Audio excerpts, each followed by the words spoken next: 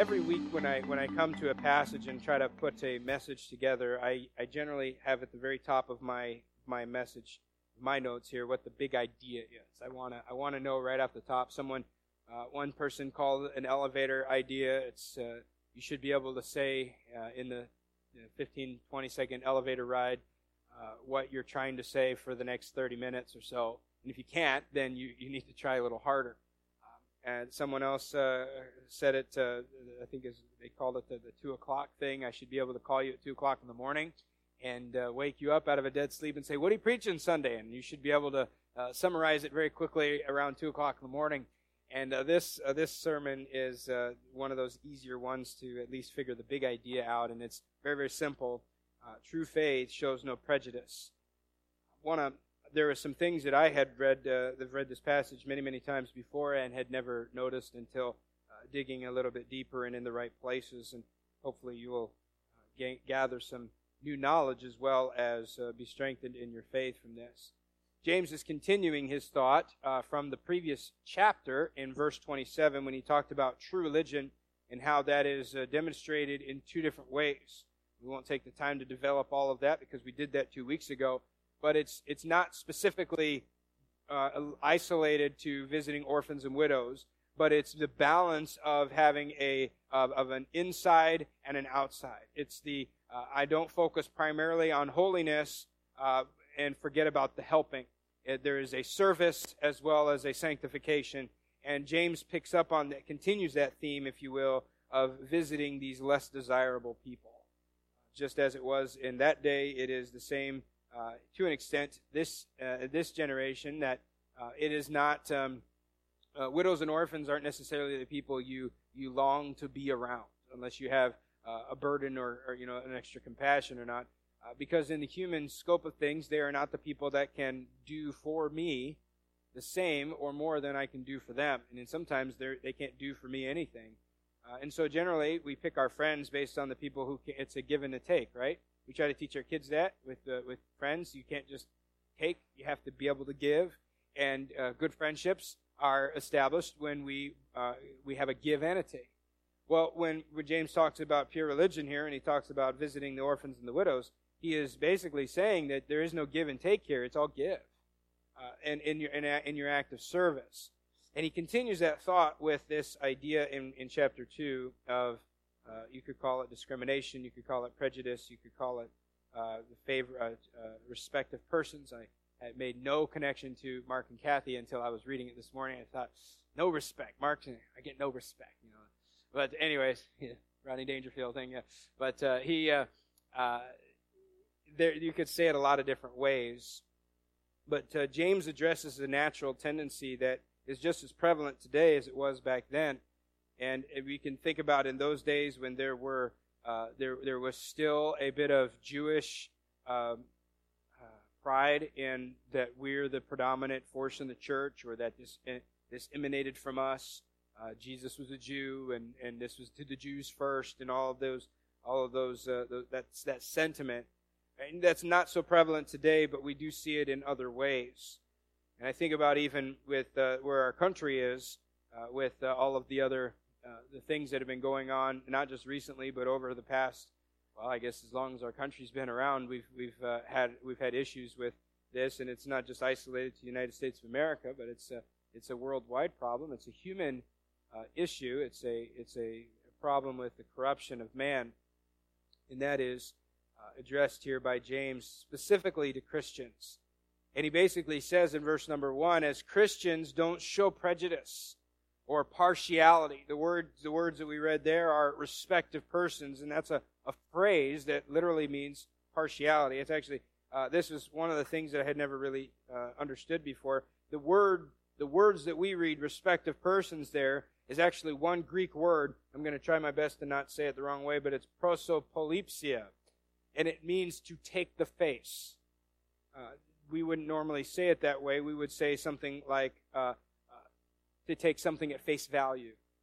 Or, as the sermon title kind of reveals, judging a book by its cover. If I say don't judge a book by its cover, or to take something at face value, you would understand what I meant by that. Well, in that time, they would have just used the one word there, prosopolepsia, which was translated in many different ways, partiality, prejudice, and things like that. Now, it's slightly different here than just having favoritism or having a bias. We want to make sure we understand these things because it'll make sense a little bit more as we dig into what he's saying. Those words, favoritism and bias, simply imply favoring something over another. For instance, you have a favorite group of people. They're usually called your friends.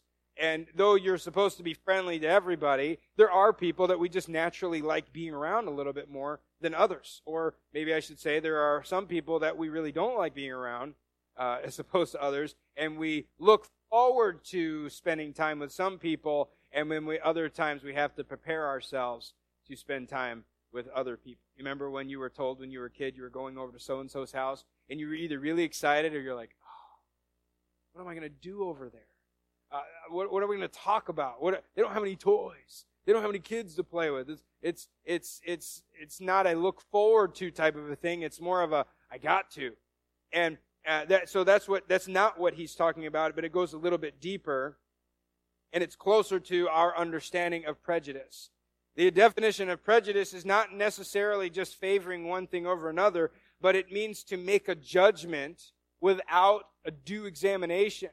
It means to look at something and quickly make a decision based on that first impression, or whatever might be sooner than a first impression, just at first glance. It would be the very extreme opposite of love at first sight. It would be judging at first sight. I don't like the way, and we see that with nationalities. We see that with skin color. What we're going to see with James here is that it's going to deal with the physical appearance, not necessarily in the color of skin, and not necessarily in the country of origin, but in the clothes. But it's still just as shallow. It's still just as wrong. And James is going to approach it from this manner. So he begins with a hypothetical illustration because the one instruction here is don't, verse number 1, don't have the faith of our Lord Jesus Christ and prejudice, and respective persons. Excuse me one second. So then he begins to explain and expand this thought. You see in your notes there that there are 3 reasons, but we're going to explain it first through the illustration. Now, this is probably not an unusual thing for these people to grasp. It might be a little bit different in our assembly, in our culture, but in their assembly, he approaches it this way. 2 men come into your assembly. One is a rich man. He is wealthy. This is the Roman culture, and the Roman culture favored the wealthy. I'll explain that in a little bit more in just a minute. But this man comes in. He's wearing gold rings. He's wearing bright, shiny clothes. He is someone who is trying to show that he is rich, or at least give the appearance that he is rich. If someone walks in today with gold rings on their ears or on their fingers, we think that's pretty normal, right? I mean, most women wear earrings, and most married people wear rings. And it's not a like, oh, what are you trying to say there? That you're married? You're better than me because I'm no, we're not. We don't feel that way. But in those days, to have a gold ring meant something. It might be something like if I was walking around with a ring on each finger, like that's a little overkill. Maybe if I'm trying to prove a point in sports, what's the best way to show that you're the one up the other team? Show how many rings you got. You know, if you've only got 1 ring on your record, but I've got 6 or I've got 10, and if I were to walk around showing off my rings, you'd be like, you're trying to gain favor. You're trying to gain approval through your rings. And that's probably a similar, if we follow that vein of thought, then you get a better idea of what he's trying to do. But ultimately, what his man is trying to do is seek attention and privilege by coming into this Christian assembly. Now, as I said a minute ago, Roman law catered to the wealthy, and so it was to their advantage to show off their wealth. Because if I look wealthy, and I am wealthy, I have more advantages. I have that privilege that I don't have if you don't know that I'm wealthy, or that I am literally poor. And James continues this thought that if this man walks in and you pay attention to him, he says you show respect, you regard his presence, and more than that, you begin to offer him places of privilege sit here in a good place. Now, this is something that none of you would understand, but in those days, sitting in the front was the prime seats, right? In Baptist churches, prime seats are generally the back pew or a parking lot. But in that day, picture going to a baseball game, right? The closer you are to the front, the more you're going to pay, right? Obviously, we didn't sell any of our VIP seats today or ever. But if you ever want a really cushy pew, try one of these first two because they're like new. So they really get used. But that would be someone coming in, and let's say the ushers come in, or just a regular member, and you see someone come in and they've got all the rings on, and they've got let's put it in our culture, they pull up in a Lamborghini. You watch them pull up, or they pull up in a limousine. That turns heads, right? A limousine in Sherman, New York, and it's not prom. I mean, what's going on? And then this guy pulls up right to the door. The butler walks out, or whatever the guy is, a chauffeur. He opens the door, and someone gets out, and he's dressed, and he's got an Armani suit on, and he's got rings on his finger. He's got, he just looks like he's oozing money. And he walks into the front door there. They would say, and James is saying here, so what you would do is you would say, well, why don't you come and sit here in the front row? Because in the front row, then everybody gets to see you. If you sit in the back, no one knows you're here. So sit in the front so that everyone will get to see you, and we will enjoy the benefit of being able to say over lunch that afternoon, so-and-so, the richest man in town, came to our church, came to our assembly. He says, here's the problem. Because at the same time, a man came in, and he was dressed poorly. This was a beggar, a pauper. The Greek word there used to describe this poor man describes the most severe form of poverty that there is. It says, and it describes his clothes as vile raiment. This vile raiment is actually the same word that James used in the first chapter when he described the filthiness in verse 21 about laying aside the filthiness of the world, and I described it as the caked on filth. We're not just talking about a few smears, but we're talking about caked on filth. Now, in chapter 1 and verse 21, it was talking about moral filth. Now, James uses that same descriptor for physical filth. So here's a guy that comes in that looks like he was sleeping with the pigs. And he didn't brush himself off. He didn't do anything. And he walks in right after the guy with all the money in the limousine. And he walks in. He's got shoes and clothes on, but they're just nasty. And he stinks. And he's got, was it Pigpen in the Snoopy cartoons? And he's always got the flies and the dust cloud around him. That's this literal image walking in. And what do? Get away. Okay, yeah, you're welcome at church. But what did he say? He says two things. Stand thou over there, distancing myself from him, or sit here at my feet. Now, when my imagination gets the best of me sometimes because he says, sit here under my footstool. I'm thinking, footstools in church. And then secondly, I'm thinking about this person crawling under the footstool during church. I'm thinking, that's weird. But there's an idea of subjection here, saying, I'm superior to you. Sit here at my feet. And in those cultures, especially in the Asian cultures, showing someone your feet is an insult. I remember when my parents lived in New York City, and my dad tells a story about how he was at a home, and I think it was a Lebanese home, and he crossed his feet. You know, you're sitting there and you cross your legs, and his foot was pointing at this man. And he says, I don't know how he brought it up, but he says, I don't take this because I'm more Americanized, but he says, where I come from, what you just did is like one of the most extreme insults you could do to me. You're showing me your foot, saying, I'm better than you. You're under me. And that's what James is saying that this guy is doing here. He's saying, so the two men come in. The one guy comes in and he looks good, and so you give him a place of favor. You give him a place of prominence and importance. A second guy comes in and he is filthy and he stinks and he is undesirable in every way imaginable, and so you do the natural thing and you say, stay away from me. If you're going to stay in this building, don't sit by me. You ever done that on an airplane? You know what I'm talking about? Your Christianity comes out, you're sitting there and there's one seat in the middle, because no one takes a middle seat right away, right? And you're sitting there, and then all of a sudden people start coming on the plane, and you're like, please don't sit down by me. Please don't sit. Okay, you could. And then maybe a 7-foot giant walks in, and you're like, oh, please don't sit by me, because they take up more room. Or, a 400-pound person comes in, oh, please don't sit by me. And sometimes, we try these little tactics and things. I've heard people, they'll start sneezing and wiping their nose and everything, trying to look as gross as they can so that no one will want to sit by that. And if you've been that way, and if you've ever been that person having to walk down and the plane is completely full and there's only middle seats left, and you know that nobody's excited to see your face. And you finally just pick the unlucky person, and you're just like, you win. I need to get in. And they're not excited about that in any way. They don't like that because, but that's in church. Have you ever had to sit beside someone that doesn't smell very good? Have you ever had to sit beside someone that was just gross in every way possible? And imagine trying to worship alongside that person, have them sitting right there with you in a packed house, watching them do and be just the epitome of gross filthiness. James rebukes these people for this because this is what they would have done. They would have pushed him away. And he says what you've done then is that you've made distinctions among yourselves. Basically, you have discriminated there. In verse number 4, are ye not then partial in yourselves and become judges of evil thoughts? He says the first thing then, that you've made a distinction among yourself. I'm better than he is, or he is much better than I am.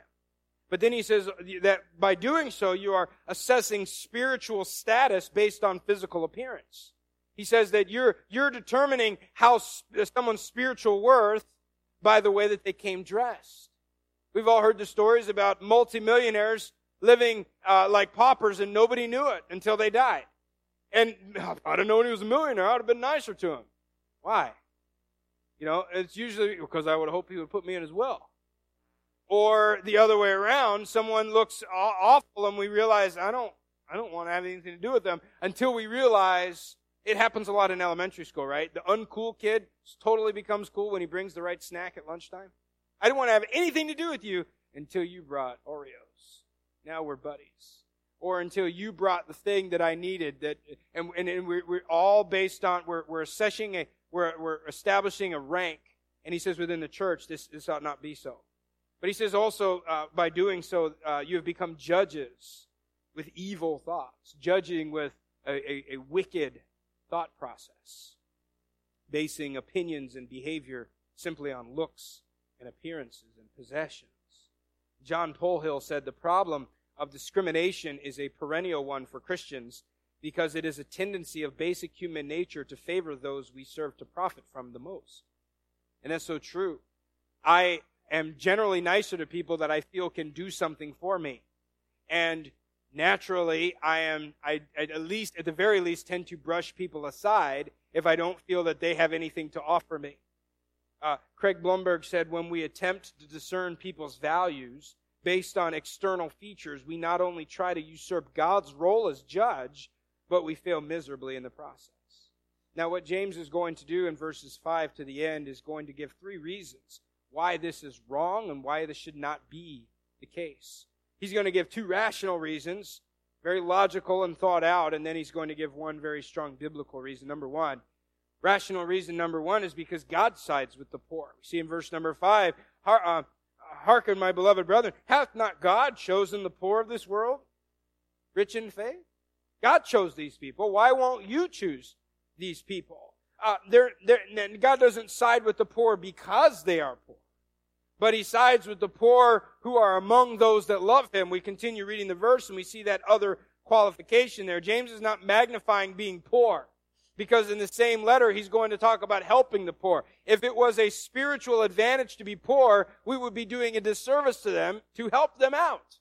We would be, the widows and orphans would be the highest spiritual level you can attain, and by visiting them and helping them and supporting them, we would be lowering them spiritually. So that's not at all what James is talking about. He's not saying that God loves the poor because they are poor, but he loves those who are poor among those who love him. He chooses them, though they are poor. It says, hearken, my beloved brethren, hath not God chosen the poor of this world rich in faith, and heirs of the kingdom which he hath promised to them that love him? Many of the church in that day, and even in this day, many of the church are not necessarily poor, but they're not necessarily rich either. I don't think anybody in this room would say, yeah, I'm a rich person. I'm a rich man financially. I've got a I've got more money in the bank than I know what to do with. I've got an extra $5,000 and I don't know what to do. I was just going to throw it away. Do you have any ideas? No one's feeling like that. We watch some of these super rich people doing crazy things with their money and thinking, I wish I could try that. I wish I could have a tenth of what you own to be able to enjoy, because I feel like I'd use it better. But what James is trying to explain here is that the church was predominantly made up of poor people. Paul gives that same sentiment in the Corinthian church. And in the first chapter there, he talks about how many of them were nobodies when they came to the church. And many of them were vile and wicked people morally before they came to Christ. And they were still accepted within the church. And we look around most churches today, they're not predominantly made up of the wealthy upper class. For some reason, they are the poor are generally those who are more willing to trust by faith than the rich. And though they are poor by the world's standard in the world's eye, they are rich in God's eyes. It says here that though they're poor, they're not poor financially, they are rich in faith. They're heirs of the kingdom of God. And he's talking about Christians here. If a person is a Christian, though they don't have money on this earth, they still have an inheritance in heaven.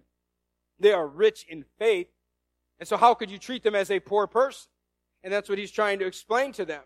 And though that it's not a universal fact, the poor seem to turn to God easier and more often than the rich. Solomon Andreas said, God is on the side of the poor, not because they are poor, but because they are responsive to Him and are near the kingdom. Rational reason number 2 James gives is in verse number 6. He says, think about it for a second. The rich are the ones persecuting you. Why are you favoring those who persecute you at every opportunity? But ye have despised the poor. Verse 6, do not rich men oppress you and draw you before judgment seats? Do not they blaspheme that worthy name by the which ye are called? He says, you favor those who in your assembly, the very people that drag you into court. They do what they can to take away from you. Remember, again, this culture was a wealthy, favored culture. And we find over and over throughout history, and even as we read through the rest of James, we'll see a little bit of it, that the rich would take advantage of the poor, whether it be through collecting debts that they knew could not be paid, or there would be land disputes, and they would take advantage of the poor landowners to gain their own, to increase in their own land. I read that lower class citizens at this time were not allowed to bring accusations against rich people, and that their penalties were harsher for lower class citizens than they were for the upper class citizens. And so in this worldly culture, I'm not talking about worldly as in the wrong thing, but just in the world that they lived in at that time, it behooves you to be rich. But he's saying here, you favor these rich folks, but they're the ones that took you to court last week. They're the ones that took your land away. They're the ones that sent you to debtor's prison because you couldn't pay the debt that you owed them. And we see many, many times the Bible speaks to that and how we're supposed to not take advantage of the poor that way and the dangers and the warnings that God sends to those people who do such things. And yet James says those are the very people that are coming in your assembly and you're favoring them and you're deferring to them. And he says maybe more importantly here, you honor the ones who blaspheme the honorable name by which you're called. Now, it's unsure exactly what he's specifically meaning there. Is he referring to Jesus, the word Jesus, or the name Jesus? Or likely he's referring to the word Christian there. You know, it says that they were called Christians. And remember in Acts, when it started off, the Christians did not call themselves Christians. Nowadays, it's something that politicians label themselves so that they can gain more votes. But in that day and time, it was something that was insulting to be called a Christian, or at least they felt that it was an insult to call someone a Christian because they were of Jesus or they were of Christ. And he's saying they blaspheme this name that you're called. They make a mockery of what it means to be a Christian, and they make a mockery of the name Jesus, and then they come into your house, into your assembly, and you give them the best place. You give them the highest honor. You treat them with more respect than is due them just for simply because they're a person. I'm not talking about you forgive them. I'm not talking about that that was the only seat left. But you're saying you're bending over backwards to try to please these people who oppress you, but also blaspheme the name of Christ. Why would you do this? But then he gives the scriptural reason. And I like this one the best. In verse number 8, he continues on, if you fulfill the royal law according to the Scripture, thou shalt love thy neighbor as thyself. You do well.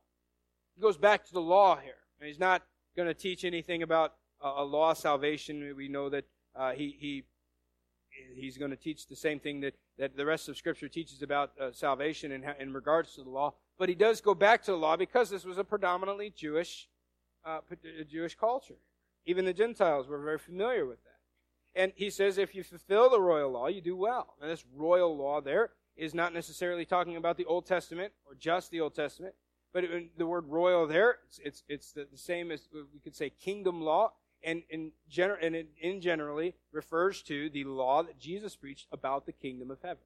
So everything that Jesus preached and taught about the kingdom of God that is coming and that he was establishing and setting up on this earth, and all that he taught, both in the Gospels and in the Old Testament, he says, if you fulfill the law, good job. But notice what he says.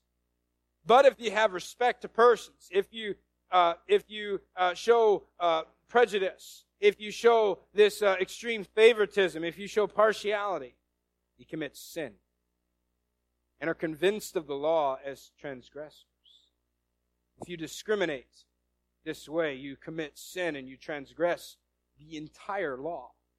Good job if you keep the whole law, but just know then, church, that if you break this one link in the chain, you've broken the entire law. So to be clear, prejudice is sin, and behaving differently towards people simply because of their appearance is wrong, both good or bad. Most of the time we think about prejudice as treating people poorly because of the way that they look, but James makes it equally as wicked to treat someone better simply because of the way that they look. This is not just simple prejudice, but note, it is prejudice in its regards to the gospel. It's so much more dangerous when we limit the gospel or we push the gospel onto people simply based on their looks. And he says if you offend in just one point, you break the whole law. Why? Because all the law came from the same lawgiver. It says the one that said don't commit adultery is the same one that said don't kill. And if you break one, you might as well broken the whole thing. Think about it like a chain. What link do I have to break the chain? Any of them. If I break the third one down or right down the middle, it doesn't matter. I still broke the chain. It doesn't matter that the rest of them are there. I still broke the chain. And that's what he's trying to describe with the law. He says if you break it, it's broken. All of it's broken. Anyway, I can just hear these people. Well, we're not under the law. We're free in Christ. And that is correct. And James is not arguing that fact at all, because notice what he says then. So speak ye, verse 12, and so do as they that shall be judged by the law of liberty. Yeah, we're free in Christ. So now we're under the law of liberty. So speak and act and judge like that you're going to be judged by that law. Not necessarily the condemnation of the law as we understand the Old Testament law, but as under the judgment of the law of liberty. And James says, live and act as under that law. We are now freed to serve God and obey His commandments. Basically, he's saying, having been shown mercy, let us show mercy. It's the same thing that John said in 1 John 4, 8, and 11. Basically, having been loved, let us love. And that's what James finishes with there. For he shall have judgment without mercy that showed no mercy. Those who show no mercy in judgment receive no mercy in judgment. And he finishes it with, mercy rejoiceth or triumphs over judgment. What does he mean by that? Well, showing mercy is a way to show that I've been shown mercy. I can show you mercy because I've experienced mercy. As John said, I can show you love because I've been shown that love. If I cannot show that mercy to you, it's because I've never really experienced it myself. James says we've got to live as though we're under the law of liberty because we are. And because we are, we can show mercy, show that grace. Let me give you 3 real quick applications that we can take from this in regards to real faith. Number 1, real faith doesn't make hasty judgments, good or bad. It doesn't make a hasty judgment. It means that when someone walks in, we don't say, well, you can tell. Someone walks into church, you can tell a person that generally, like, they normally go to church. If someone walks in and they kind of have an idea of what's going on, and they start to sing the songs a little bit, and you can tell someone who's never been to church before, and they walk in and they're feeling a little awkward. But James is saying here that we don't make hasty judgments just based on the way that they look. Just because someone walks in, they got a suit and a tie on, or they're carrying a Bible, or because their kids' hair's combed nicely, or whatever it may be, doesn't mean that they're Christians. Just because someone's got a lot of money doesn't mean that they need to be a bigwig in the church. Just because someone doesn't have much to offer doesn't mean that they're not as equally accepted. Just because someone looks a little bit strange doesn't mean that they're any less welcome. No favoritism based on appearance and no prejudice based on perception. We should all accept people. We should accept all people and treat them as we would want to be treated. So Jesus said there, love your neighbor as yourself. He calls it the royal law. How do I want to be treated? That's how I treat other people. But number 2, real faith is not ignorant or naive. So as I say that, I don't mean as well that if someone comes in and they've got, we basically judge them by their actions, right? We don't judge by their appearance. We judge someone by their actions. If someone came in and they had a criminal history, we wouldn't necessarily, let's say that they were criminal, they've been robbing banks and stuff. We don't say, hey, we would like for you to help collect the offering. Maybe even count the money after they're over in a room all by yourself, and then put it in the safe, and here's the combination to our safe. Here's the key to the building so you can get in at any time. We wouldn't necessarily do that because of their actions, not because, well, you're too short. You can't take the offering. Well, you don't have the right nationality to be singing in our church. And you think maybe around here, I think it's a little bit more incredulous, but it's not that far off the mark in other places in the world. Because of the color of your skin, or because the kind of car that you drove up in, or because of the kind of clothes that you're wearing, that limits you from being able to get further involved in a ministry, or in a church, or in an assembly, because of things that are far out of your control. But at the same time, real faith is not ignorant or naive. I put 3 verses down, and because three came to mind. Jesus said in Matthew 7:1, don't judge. Right? That's what we say. Don't judge. He says, judge not, lest you be judged. But that same passage, he finishes it with the idea of, you have a beam in your eye, and your brother has a splinter in his eye. Don't go and try to pick out the splinter in his eye until, he says, you take care of the beam in your eye. And then he says, after you take care of the beam in your eye, then you can go and help your brother. That's judging.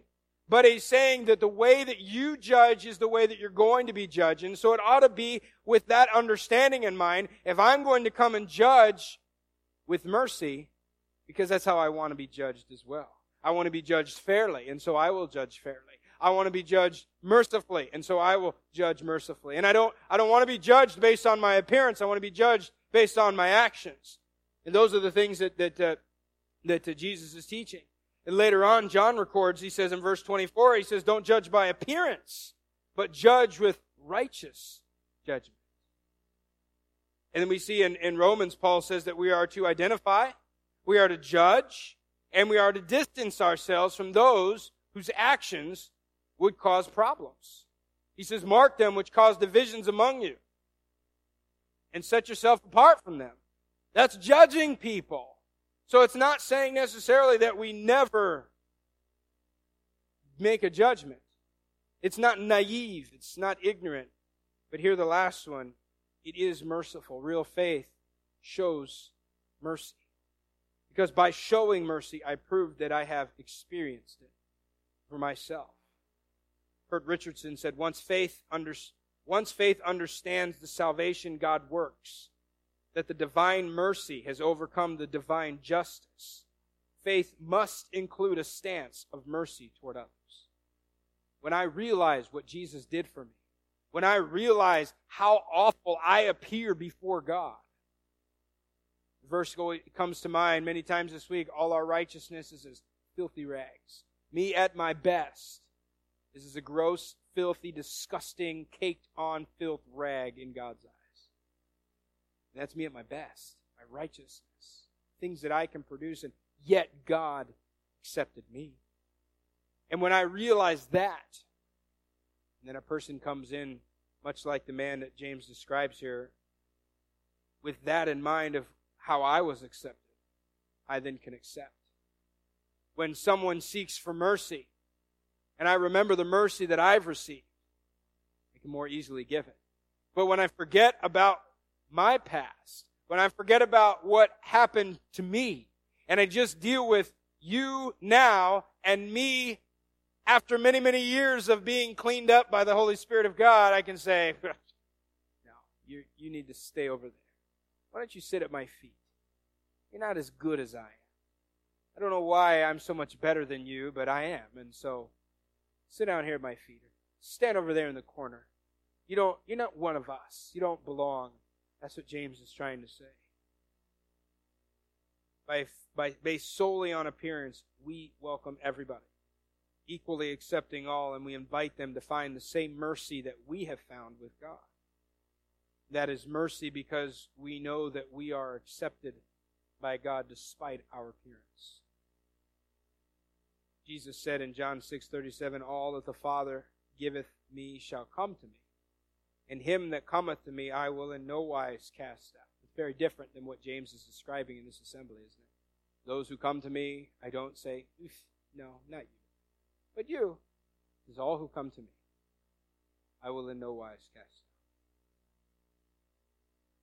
out. Last, Peter Davids wrote this, true faith has no place for the social distinctions of the world. As we think about that as Christians, as people who have experienced the great grace and the great mercy that God has given to us,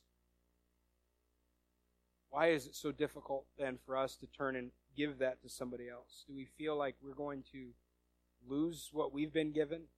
Do we feel like we've never needed that much mercy as they have?